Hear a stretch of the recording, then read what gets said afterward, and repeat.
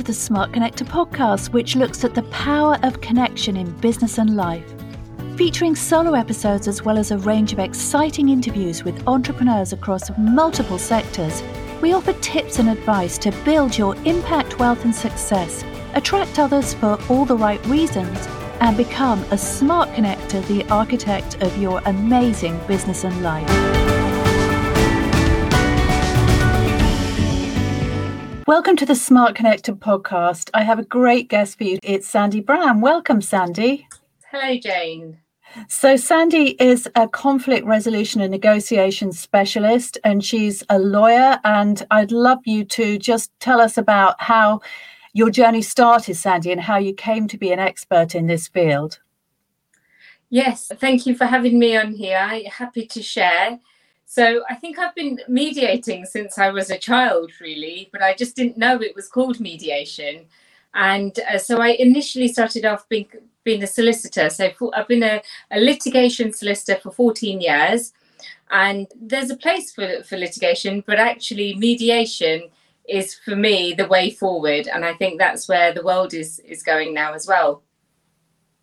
Yeah. So mediation and litigation, they're two opposite ends of the spectrum, aren't they? Because litigation is when people get really angry with each other and they all want their own way and they want to win, don't they? And mediation is when they come together and they find a win-win solution. So would you say that it is the goal of a lot of, should we say, litigation lawyers to actually bring opposing sides together and get them to agree a solution? Or would you say that really the juice is in actually keeping that conflict alive and actually, keeping a little bit of hostility in the picture? That is such a great question because a lot of people think litigation and mediation are the opposites. And actually, if you take it in its rawest form, yes, you can either litigate or mediate. But nowadays, I think a combined approach people are finding is better. I mean, you're always going to get some solicitors who love a juicy conflict. And, let's be honest, it's good for fees. And I'm pleased to say that the firm I work for, they are taking a more holistic approach, and they're not so interested in polarization. It's more what's the right thing for the client. If it is to litigate, if it is to go through the courts, then of course we can advise about that. But if there is another way, if settlement is there, I mean, as litigators, you should always consider settlement and mediation as well. And mediation, I would say, is more of a win-win, whereas litigation, people think it's the myth of win-lose, But I have found, even in litigation cases, multi-million-pound cases that I used to deal with years ago, and even now, even when parties win, they don't feel like they have succeeded. That's because they've not been heard and understood. Whereas if they had mediated, they would have perhaps come up with a win-win situation where they would have felt heard and understood and still, had a win in their mind. Yes. And I must say that I remember when I separated from my father of my oldest two daughters, that we engaged a mediation specialist. And the difference was enormous, really. It was quite surprising that we could actually come together and agree some things. So it wasn't that easy, but it was so worth it in the end. So I've had a little bit of experience of that myself. And yeah, it's always better, isn't it? It just leaves you with a better feeling, doesn't it? I'm really glad you mentioned that because, there's different types of mediation, because there's mediation in litigation, but there's also family mediation, and I do family mediation. And actually, the common thing I hear is, I'm not sure this is right for mediation, or my partner will never agree to mediation, or it's going to be extremely hard work. But actually, or we don't communicate, so we can't mediate. So actually those situations which are perfect for mediation, and as you said, it really helps you. And actually you find people do work through it, in a mediation to get to the outcome. So, and I mean, did it save you lots of time, money, and stress? Well, it did actually. And I have to say that it's not the same as just having a mediator who's like a counsellor, because for me, when we had this mediation solicitor lawyer, then she was actually somebody that knew the law. So I think you have to know the law, because you have to know what you're giving away and what you're keeping and what all of those kind of minutiae. And if you aren't actually a lawyer, but you're trying to kind of mediate, then you can only really go so far. So for me, it was very important that she wasn't a counsellor, wasn't like a marriage guidance counsellor or something like that, which a lot of people think mediators are, because obviously there are also mediators in counselling environments and marriage guidance and all of that kind of thing. But it is a very specific thing, isn't it, that you do? It is, and there are non-legal mediators out there, and some people say they prefer them, but what I've found in the years I've been mediating is people like the fact that I am a solicitor. I'm a litigation solicitor. I also do family. So because I have that legal knowledge, they know that I'm bringing that to the table and I can give parties more options. So I think it does give me the edge that I'm a solicitor mediator stroke negotiator. So it does, it's always going to be good to have lots of specialism, and more than that, I would say experience. If I've never dealt with conflict before in my life, how can I help others? And I know you may ask me about that, but I have dealt with conflict in lots of different situations, and I think I can add more value as a result. Yeah, so it must be very rewarding what you do, Sandy. I'm sure that when you see people that are, they have actually managed to come together and they have managed to resolve their issues, and both sides go away feeling, well, actually, that's pretty fair, and we found something that works for both of us. That must be amazing.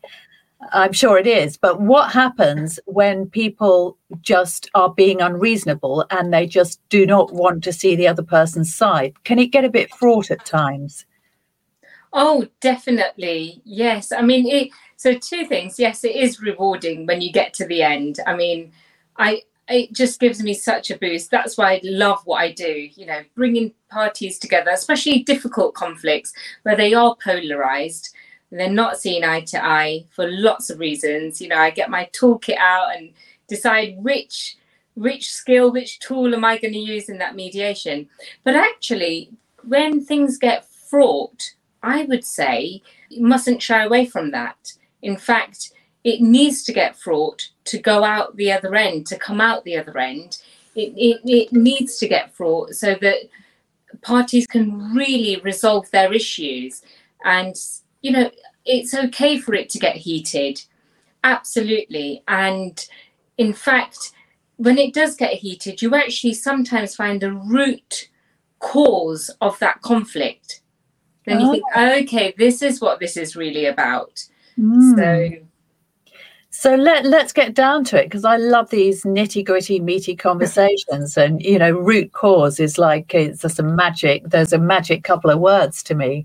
So what root causes have you found when you have started unpicking, should we say, these kind of high stakes situations? What's underneath it, typically? Brilliant question. I'm so pleased you asked me that. I'm so delighted. So it is all about human needs. Okay, when someone feels their needs are not being met, then it's going to lead to all kinds of conflict. Now, it could be so I use lots of techniques to establish what the needs are, but common issues that come up, which is the root cause. So I would say surface level, we're not getting on, we want a divorce if we're talking about divorce. But actually, if you drill down to it, they've been unhappy for a while, and maybe they've lost their job, and it's that lack of certainty, that the lack of importance that is making them feel that they don't want to be in this marriage anymore, because they can see there is, they can't be the provider. And for a lot of men, not being able to provide for a family is the worstest thing. So they want to end matters.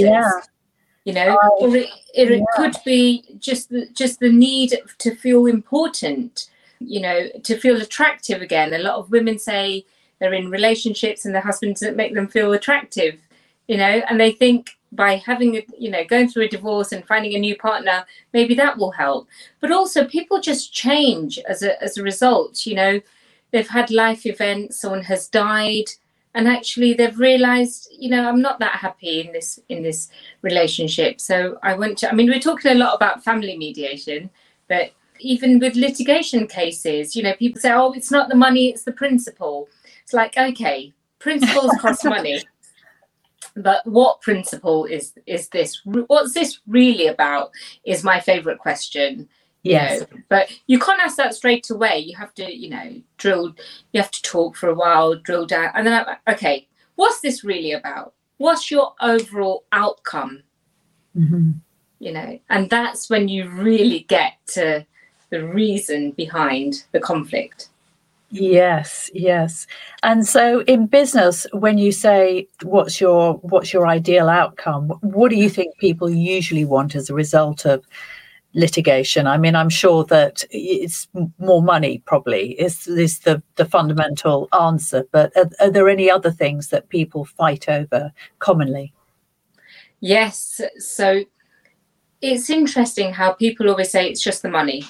He owes me this much money, he must give it, he's got to give it back to me, or he didn't do the job properly, I want the money back.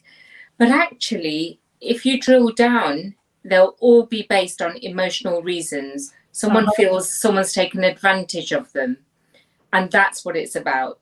And then the money thing is that, I'm not saying it's not about money, of course, but that's not the main reason. If someone feels they've been taken advantage of, or they've had the wool pulled over their eyes, all the same kind of thing, and then the money as well, it's gonna sting. And land, I've noticed, land creates so much issues, so many disputes to do with land. We're talking about a couple of inches of land. People get very het up about it because it's really important to them, or nothing else is in their life is going well, but they know that bit of land is theirs, and they know that for a fact and certainty, and they're willing to fight for it. I actually have a really good example of that. So when I lived in my old house, there was our garden backed onto this really big garden of this really big mansion, shall we say. And there was another house next to us, and they'd built a shed in their back garden. And when these people moved into their new mansion, then with this enormous garden, there was right at the bottom of the garden, they decided that they were going to look at the boundaries, and they wrote a letter to my next door neighbours saying that their shed encroached on the back of their garden by 2 inches and that they would have to move it, which is just extraordinary. And so everybody, of course, the neighbours, they told everybody all around. And so everybody started hating these people that had just moved into this big house, this kind of enormous mansion that had just moved out from London. And they thought that they could just treat everybody. And it just went on and on and on. And it was just a ridiculous situation. So that's an example of that, isn't it? It really is. And actually what you've described is actually happening now. So, so I'm partially employed and partially self-employed, and at work, I have cases with describing exactly what you've described. And actually then the whole street hate these people who've asked for this, and it's become ridiculous, fences, garages, sheds, we have brambles overgrowing, and it's often when I speak to them, I say, look, I can write a letter, and if the letter doesn't work, we can issue proceedings, but this is all going to cost, and where is this going to lead to? There needs to be a degree of compromise, not always, but you see, that is another situation where I think mediation can help. Yeah. But if someone accidentally, I don't know, builds a fence 3 meters out, encroaches on their land, that needs to be rectified. But people say, how dare he do that? And that's it. It will spiral out of control, whereas a conversation could have been had. But people are so busy And, you know, if you're having a quick chat with a neighbour in the garden, you're not thinking clearly or necessarily. You just say, how dare they do that? You know, and before you know it, the other person reacts. And then instead of responding, we're reacting. We become childlike in conflict. And we all do. You know, I'm a mediator. Do I never experience conflict? Of course I do. Yeah. Well, none of us are perfect, are we? No. It's a learning curve. For sure. So did you study psychology? Because you talked about the human needs, and of course Tony Robbins, for example, he always talks about the 6 human needs, and so all of that, and what you were talking about going into a child state, there's a transactional analysis. There is. Isn't there, which is to do with the way that we relate to each other. It sounds like you've actually absorbed quite a lot of those lessons and you bring them into your work. Is that right, Sandy? Wow. Did you look into my mind? I'm quite good at that. Yeah, you've picked up on all those things, and you're absolutely correct. I mean, you can do the traditional route, you know, you could be in a solicitor and then do qualification to become a mediator. But actually what makes a really good mediator is someone who has had those life experiences and is on a constant, as Tony Robbins says, constant and never ending improvement journey. It's CANI, and that's what it stands for. And that I have a passion in the subject of conflict resolution and mediation. And I think there isn't just one way of mediating. And I think it's important to learn. So you said about TA, which is the transactional analysis, you know, adult to adult conversation, whereas people often do the, you know, critical parent, you know, rebellious child, compliant child. So, you know, if anyone wants to know more about that, it's NLP, isn't it, really? And then Tony Robbins, he talks about the 6 human needs, you know, certainty, uncertainty, significance, growth and contribution, love and connection. And often when I'm in a mediation, I do look at what they need. Is it money? Is it, you know, is it importance? What have they lost? But I also think, what need are they trying to satisfy? And I do use Tony Robbins' human needs in that situation. Obviously, I don't tell them that. I think it through. And that helps me because it's just another tool to understand someone better. Yeah. And even with negotiation, you know, I read a book called Never Split the Difference by Chris Voss, and he talks about active listening and empathy. Yeah, you know, that those are the key skills for negotiation. It's not, you know, having the stern voice and this is what I want and making demands. It's actually uncovering what the other person wants. So I think, you know, open your mind and find out different ways of you know, trying to understand the other person better. Yes.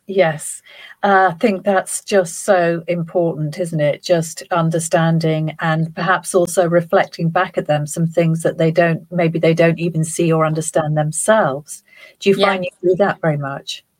Yes, people have blind spots. You know, I did psychology and philosophy at A level, but there's so much more since what I studied at uni and college. You know, people have blind spots. People are unaware of so many things, and as a mediator, negotiator, you know, I act as a mirror and make them reflect on what they've said. But doing so with kindness and nurturing. You know, you do need to change your voice. You do need to camouflage, and I feel I do that well. You know, you have to talk people's language. Yes. You know, you have to talk their words. If they, you know, it's no point talking to someone in a way that they're not going to be able to relate to you. So I think that's really important. I also read Katie Byron. I don't know if anyone's come across that resource. She's amazing with her 4 questions. Oh, Katie Byron. And what's the book called? Well, I would say look up Katie Byron, and it's called, I'm sure it's the 4 questions. I don't know if I've got anything written down now. Okay. So But what she does with her questions is there's a concept called the turnaround. Mm-hmm. And when we say, oh, she's like this, is that person really like that? Or am I really like that? Uh-huh. And I'm are we projecting? Oh, yeah. Oh, yeah. You know? Yeah. So, you know, and I think also when people say he always does this, she never does that. Yeah. You know, it's kind of breaking that down as well. Is that really true? So Katie Byron starts off with, is that really true? Mm-hmm. Is that always the case? Yes. Fantastic. That sounds like a great book. And one of my favorite books on this topic, while we're on it, is Crucial Conversations. I don't know if you've ever read that book, but it's when the stakes are high and when emotions run high and when there's a difference of opinion. That's a crucial that's how you define a crucial conversation. And of course, when I heard about that, I thought, there are so many times in my life that I've been in that situation, of course, most oftenly with my ex.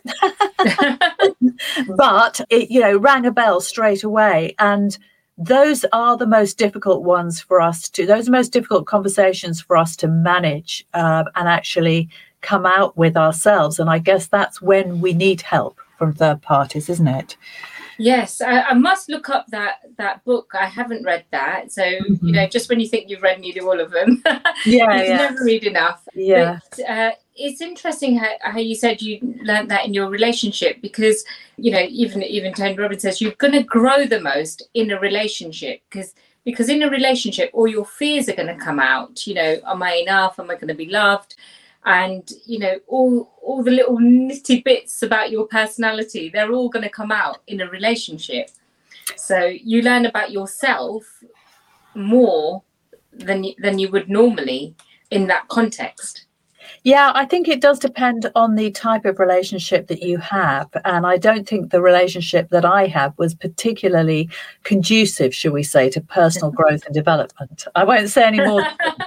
But I think what is interesting is that, well, again, because we are talking about personal development and some foundational psychological principles, I think one of the things that really made me realize why my last marriage didn't work is because, and then I got this from John DeMartini, who I'm going to be interviewing fairly soon for my he's episode. fantastic. Yes. Yeah, so the values factor. So I did some training with him a few years ago, and what he explained is, look, you just have to look around and say, what are my values? What is most important to me at the moment? And you don't even have to think very hard about it, because, okay, what do I spend my time on? What do I spend my money on?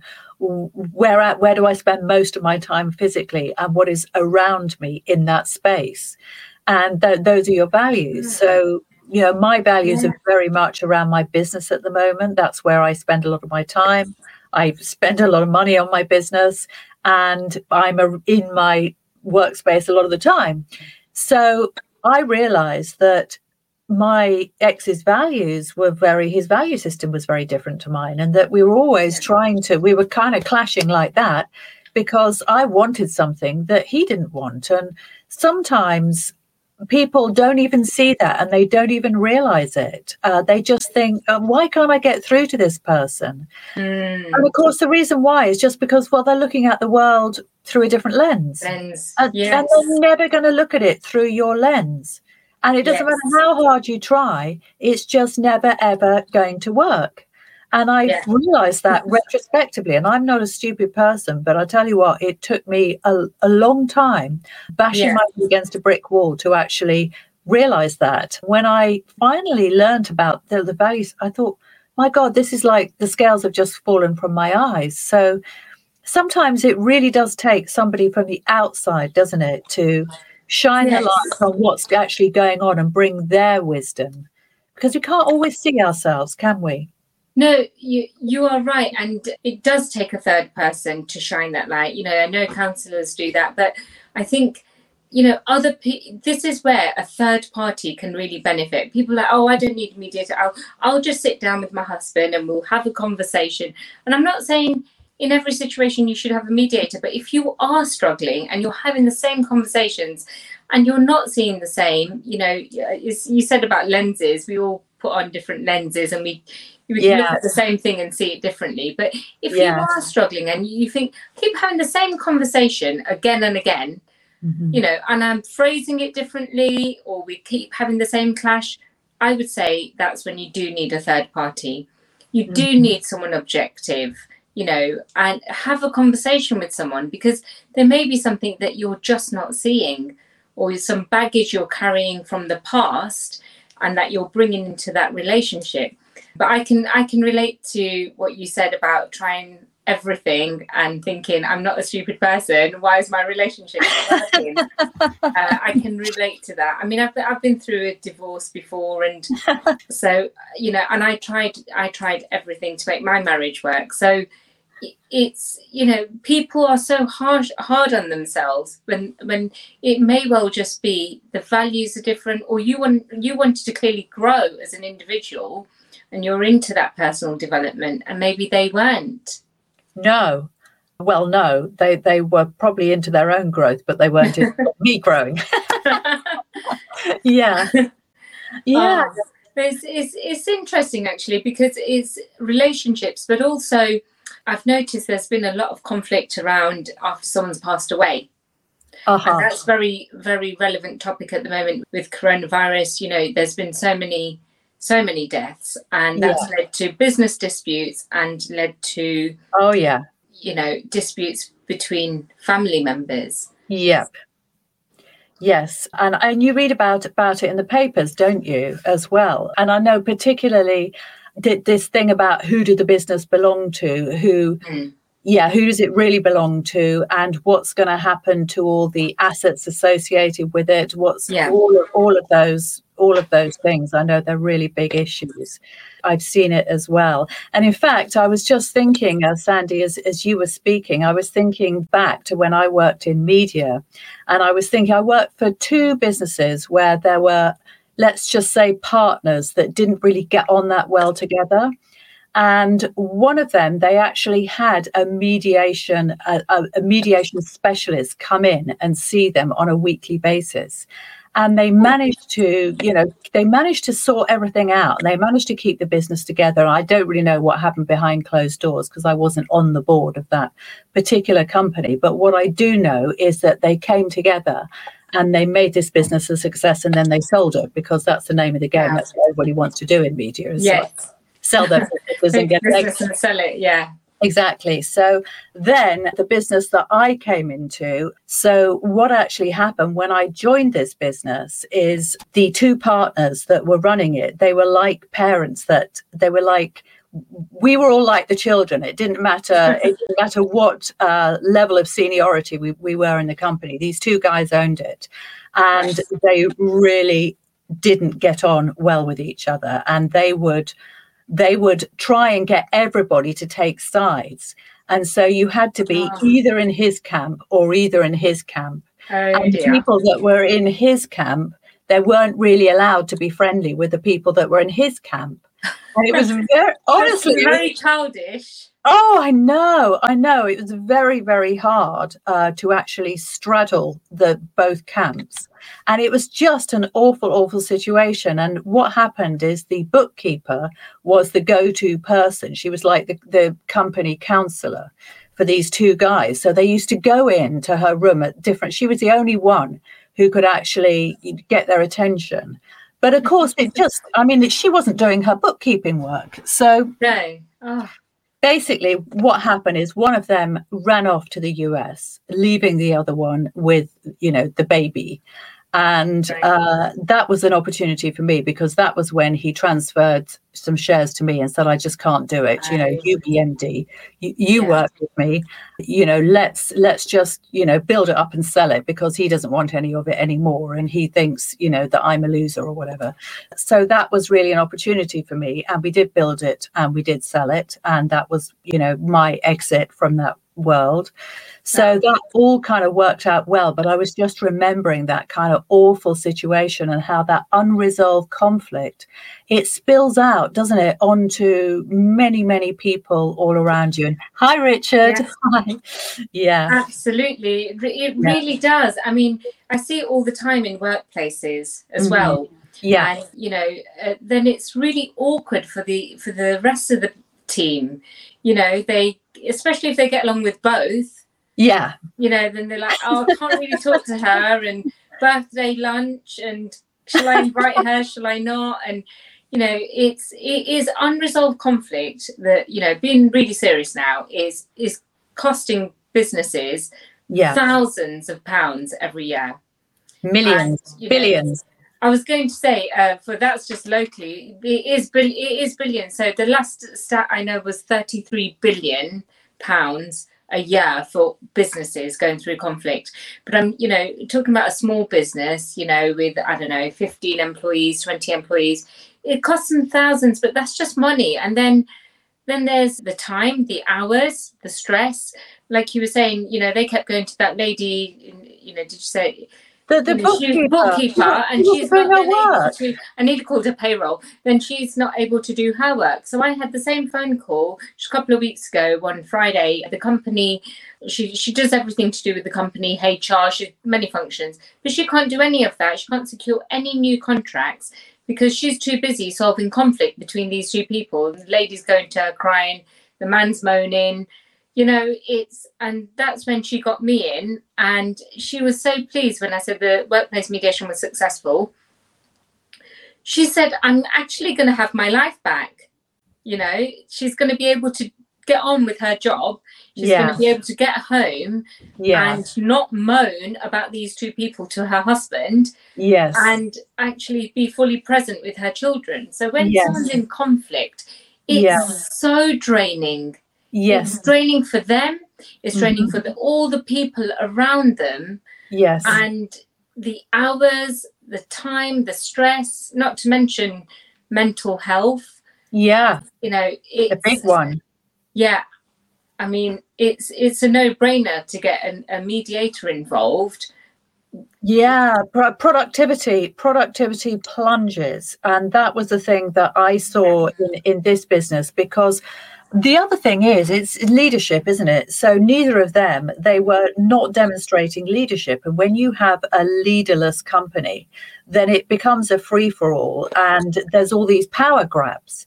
And so the whole business feels very unstable. So I personally think the issue of conflict resolution should be right up there as number one on the agenda. Look, and in fact, I know from going through the acquisition process and obviously knowing people in private equity and venture capital and all of those areas, that if there is conflict between board members, the company becomes uninvestable. And it really does, because nobody wants to go near it. It's they know that it is a bad thing. So I mean, no one wants to get involved in an organisation like that, because eventually someone's going to want to bring a claim, you know, against someone. Yeah. And I think this is the thing. There needs to be early intervention. Yes. And, you know, but I think people are afraid of labeling, oh, the conflict's got so bad, we need a mediator. It shouldn't be that way. It should just be part of the organization's culture that actually, you know, we do try and resolve matters between ourselves, but if it's okay to ask for help, it's okay to get a mediator in. It's not a bad cross against your name. In fact, it's a more adult way of dealing with things, you know, and actually it's going to save thousands of pounds. And when you said about leadership, how can you lead when you're not, you know, you need to lead by example. These recent workplace mediation I did, both were heads of their own department. And I did say to them in the mediation that the way they deal with this conflict, because everyone's aware that they don't get on, these two heads of department, the way they deal with this conflict shows their skills as a leader to their team. And they go back and say, I mean, what do they say? They say, we went to a mediator And what will they say then? What's the message they're going to give to their team? Yeah. They signed a confidentiality agreement, but people talk. And, will they say, actually, we went to mediation, it was successful, and we've sorted out our differences, which is what they agreed to say, which then shows the team that actually things can get resolved. Well, yes, as I said, the business it was actually an events business that I worked in. In fact, I interviewed the owner of the business for my podcast earlier on, because when he sold the business, he actually went off and bought a vineyard in New Zealand. So nice. yeah, that was what he did. But anyway, so I do remember that really the way that they dealt with that was very mature. It really was. And I think everybody kind of respected the fact that they were very different people, but they addressed that in a sensible way, so that they were together. Everybody knew that they were together, that they were doing this thing together. And so as a result, everybody was at peace, whatever their feelings about these two people. And I happen to really like one of them and I really dislike the other one. But anyway, that was a personal thing. But nevertheless, they were together. It was like a functional marriage, right? That was actually going places. So I do think had that common cause then. Yeah, common cause. They had a common cause. They had a common outcome. And they were clearly driven in order to achieve that, even at the risk of knowing that they don't gel, their personalities don't gel. Mm-hmm. People are so afraid of being different. I don't get along with her because they're different. You can still achieve what you want to achieve, even if you don't get on. You can't, to expect everyone to behave the way you do, I think is the biggest myth. People want people to react to situations like they do. So, I may say to you, Jane, he did this and he shouldn't have done that, should he, Jane? I want you to agree with me.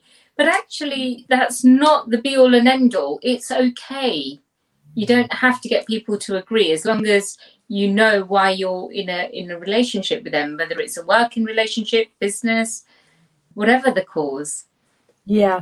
And it was interesting what you said about, in a way, there's almost some stigma about people bringing in somebody like, mediation lawyer. It's like things must have got really, really bad, or it's the same kind of closed mindset that if you go and see a psychologist or a therapist, or you hire a coach, there's something deficient with you. Yes. And it's such an old-fashioned kind of attitude, because if you can afford it and if the help's available, any expert help from outside, as long as it's the right help, is only going to make you stronger. We are stronger together. That's what I believe. 100%. It's really interesting. I think the perception is changing, but there is still a lot of stigma there. I mean, one thing that these two employees said, who were heads of their department, is, the organisation, the employer must think quite a lot of us,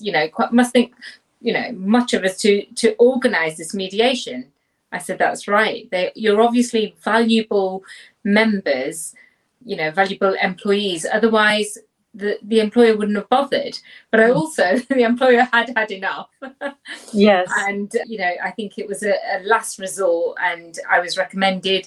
But it shouldn't have to get to that stage. But people just feel that it's got to be a last resort mediation. I mean, I definitely think legal process should be a last resort.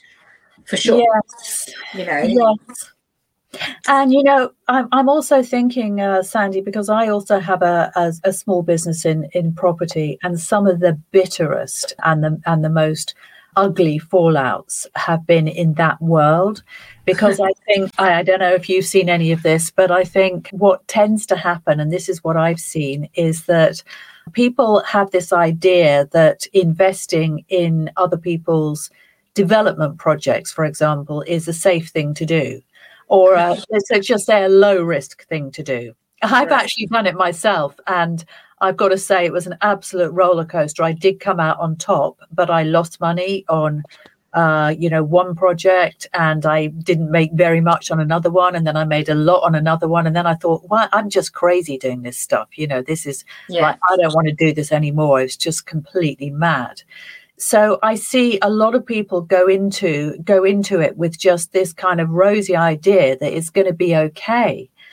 And obviously, as a lawyer, you will know that in those types of projects, not only is there risk from outside, so there's this constantly kind of moving feast with property, because you never know what legislation is going to come in, what's going to happen with the economy. Of course, there's things like Brexit.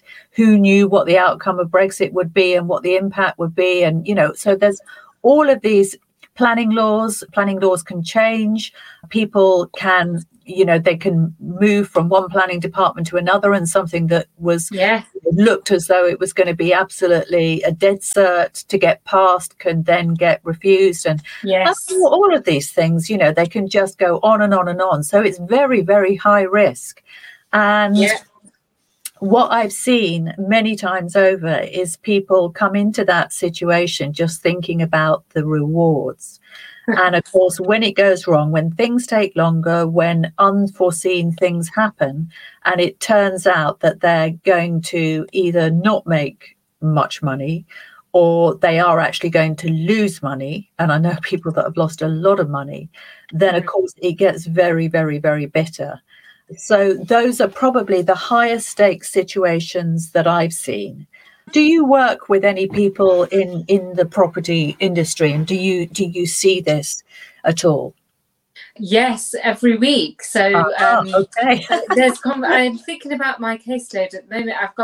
There's a lot of the litigation files I've got are property related. So a lot of my clients are developers, and what you were saying, people trying to broker a deal, and then it didn't quite go according to plan, and did they have anything signed? No, but his word was as good as, and all the usual things. And you're like, really? You fell for this? But there's the law, and then there's the real world. And of course, hindsight is 2020. People have been doing these kind of deals for so long, so when it comes to maybe the third or fourth deal, and then it all falls apart, they're like, well, the first two deals were fine. But it's a risk every time, and I think people, there is an element of get rich scheme. Get rich quick. Yes. Get rich quick. Sorry. Yes. Thanks for and people don't think about the risk, whereas if they've got some legal advice beforehand, the amount of times I hear people saying, or they'll wait until they're about to be made bankrupt. That's a very common one I've got at the moment. Really? Got bankruptcy hearing. I've been burying my head in the sand. Can you now help? It's like, can you come to me sooner? Oh, gosh. So, or order for sale is another popular one. Yep. The money zone, people signing legal charges under duress. But trying to prove that, and then it's a minefield. But I love helping people. I love helping clients, and there are a lot of people who admit, yes, I was scared, so I signed this document, or I made a mistake. And I guess you learn from your mistakes, but it can be extremely costly. And it can be very painful as well. And I have to say that I learned from my mistakes, and knowing what I know now, I do actually support investors, but I do it in a very, very limited way. And I will only work with investors who really, they absolutely know the risks, and they know that, if they lose money, if they lose everything, it's not going to wipe them out. It's just going to be a bit painful, because they know what they're getting themselves into.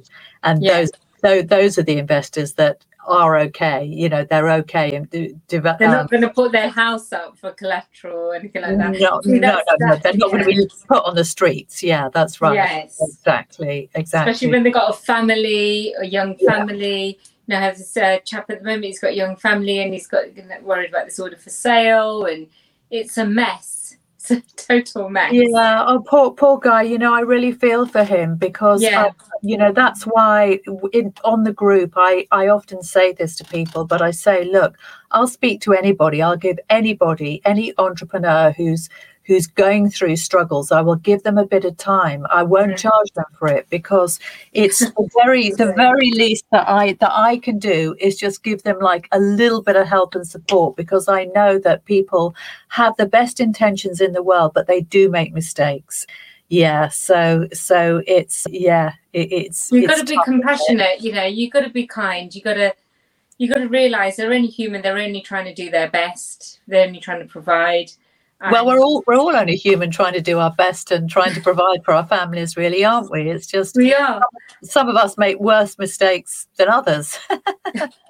Yeah, and actually, even as adults, talking about when we were talking about conflict, you know, we all become childlike, and we are not just human, but we're emotional beings. And yes. Nearly all the conflict that I have seen, experienced myself, and help people resolve, yes, is due to emotions.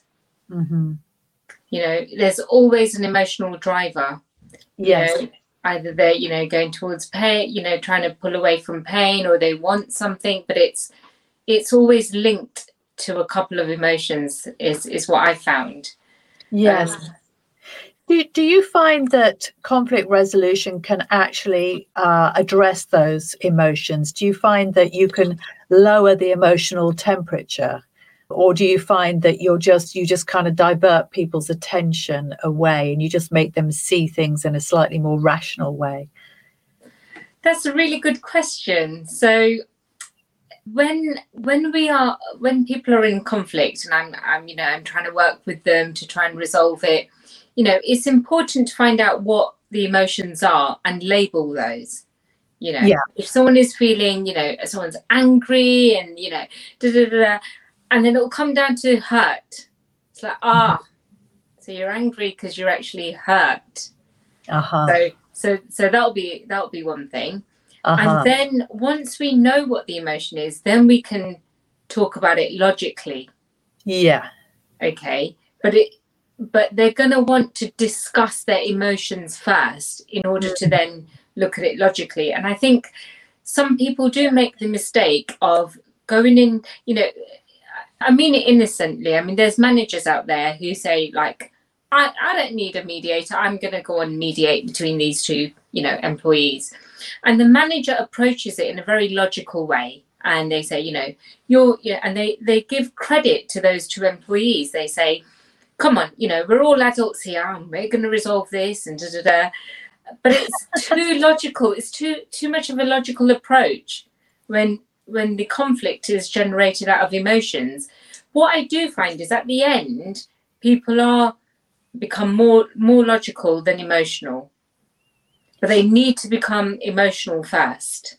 Yeah, in order to rationalize and understand.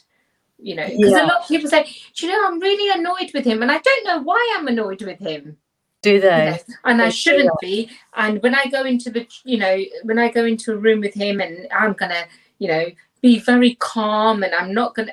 And I'm thinking, this is not gonna work. You know, if you're emotional, they need to see some of that emotion. You can't just bandage it. The thought of going into a room and being very angry with somebody and just trying to remain calm, it sounds like really hard work. That's right. And I say that's not really going to work, because as the dialogue progresses, the anger will come out. Yeah. But the amount of times that people, you know, they're upset, even in tears, I won't cry in front of her, or I won't let her see me upset or him upset. So we need to tackle that first. So I think sometimes when people are in conflict, it's always like, oh, it's the other person and we need to mediate.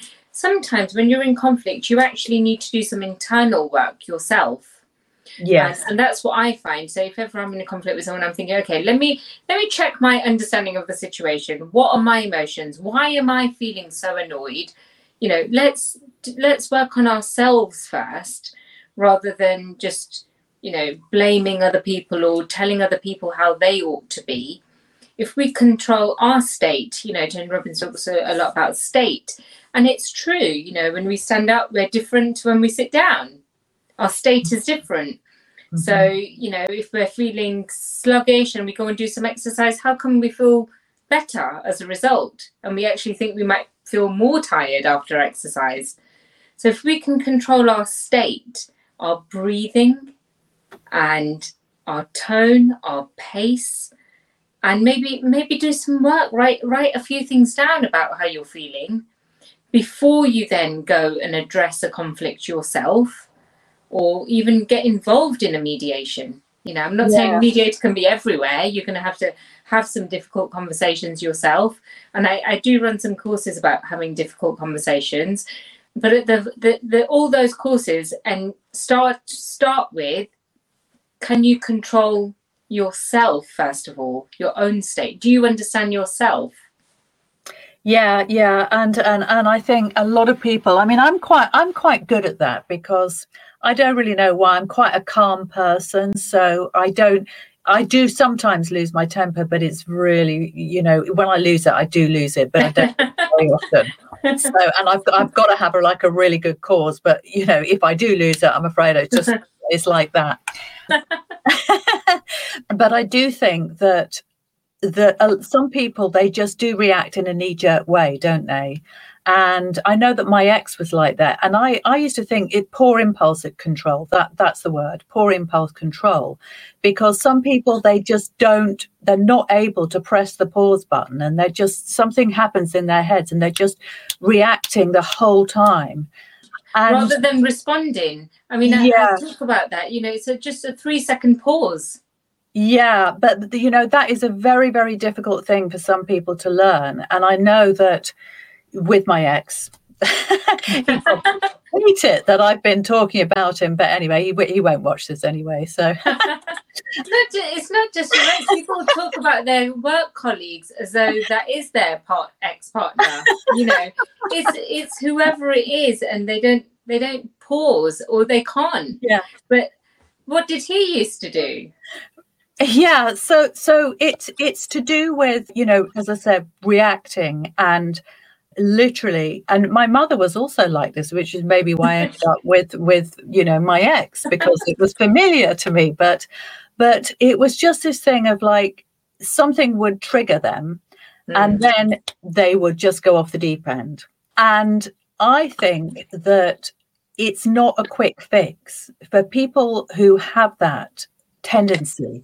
A lot of the time there is some emotional imbalance there. And so I think for me, I've never really had that. I've always been quite an even-tempered person. But the thing that I have learned is that there are just some people who, should we say, are more emotionally stable than others.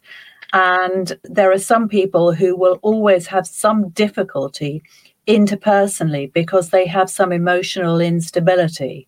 And funnily enough, those people also tend to be less receptive, I think, to external interventions and external influences. And whereas the people who are more open and a bit more receptive, they're more malleable, if you like, because they are more kind of responsive and so on. And that's just my observation. But I was just wondering. No, I think it's a very good observation. And actually, those people, there are people, you know, we've got to be honest, there are people out there who are opinionated, who are not willing to learn a different approach. And you're right, there will be people who just fly off the handle. I mean, and take it really mildly, you know, you'll notice in your circle of friends, you know, whoever's listening to this, there's some people always complaining about something. Yeah. You know, the injustice of this. And you and I, we could complain about something every single day if we wanted to, but we choose not to. And that's where we're choosing our reaction, or choosing our response, rather. Yes. And you know, it's not easy, is it? If we touch on the heart, we're going to react. You're going to pull away our hand.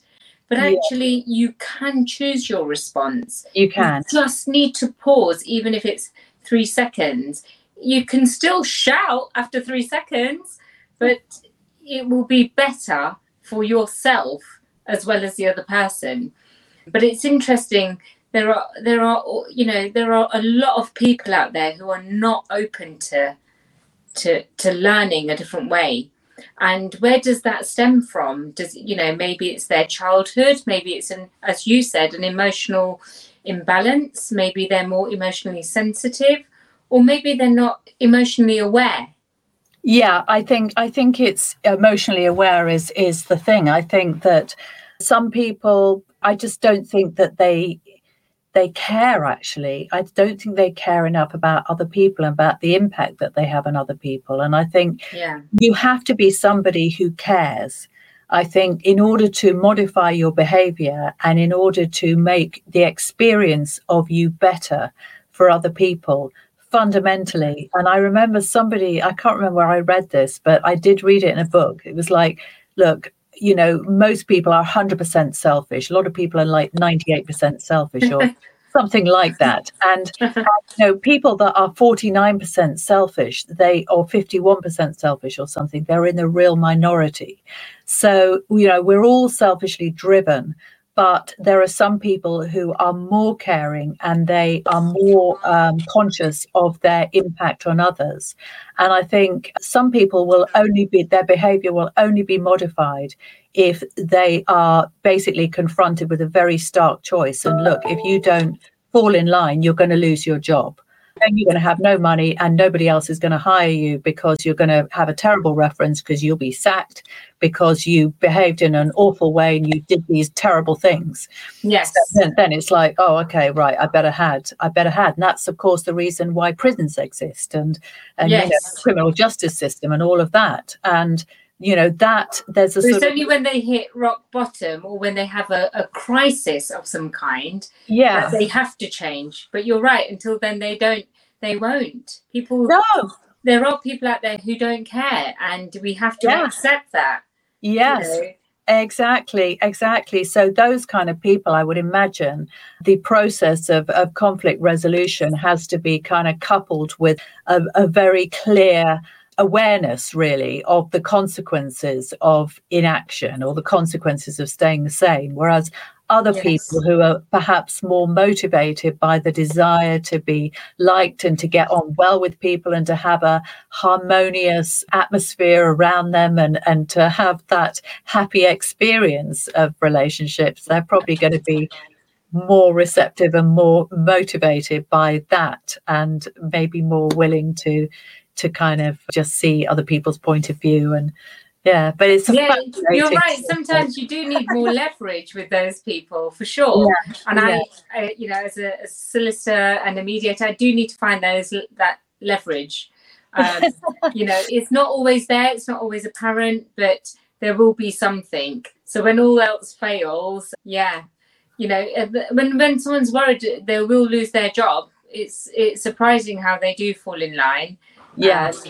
Or they have to modify. I think it's not even just falling in line, they have to modify something they've never had to do in their life because they've always had it a certain way, or people have always listened to them, and suddenly now the team's not listening to them. They'll blame the whole team except for themselves, the common factor, the common denominator.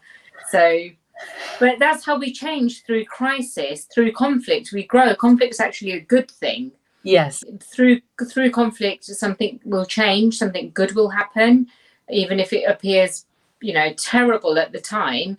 There'll be a learning of some kind, and there'll be some growth of some kind. Your personality will change, your perception. You can help other people. You'll make better decisions. You know, like they say about how do you make good decisions? You know, by making bad ones, first of all. You know, that's right. Good judgment is from bad experiences, which came from bad decisions. That's right.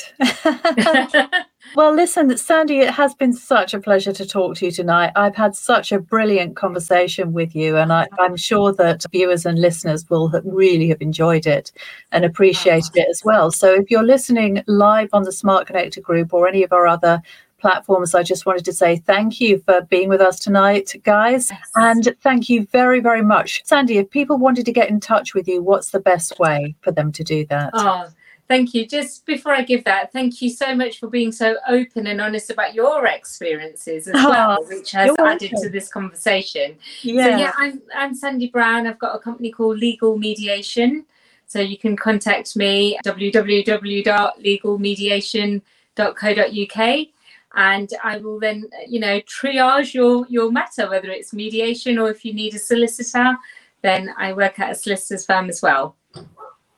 Lovely. Well, thank you, Sandy, and I'll see you again soon.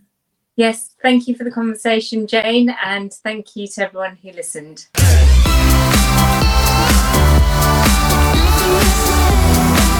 Thanks for listening in. If you enjoyed this episode, please subscribe to, rate and review my podcast, as it will help me bring the power of connection to the world. I work one-to-one to help entrepreneurs ignite the power of authentic connection in their businesses and lives. I also help them accelerate their results through attracting and converting more of their ideal clients. And if this is something you'd like to do too, why not head on over to www.idealclientsuccess.com/masterclass and I'll show you how.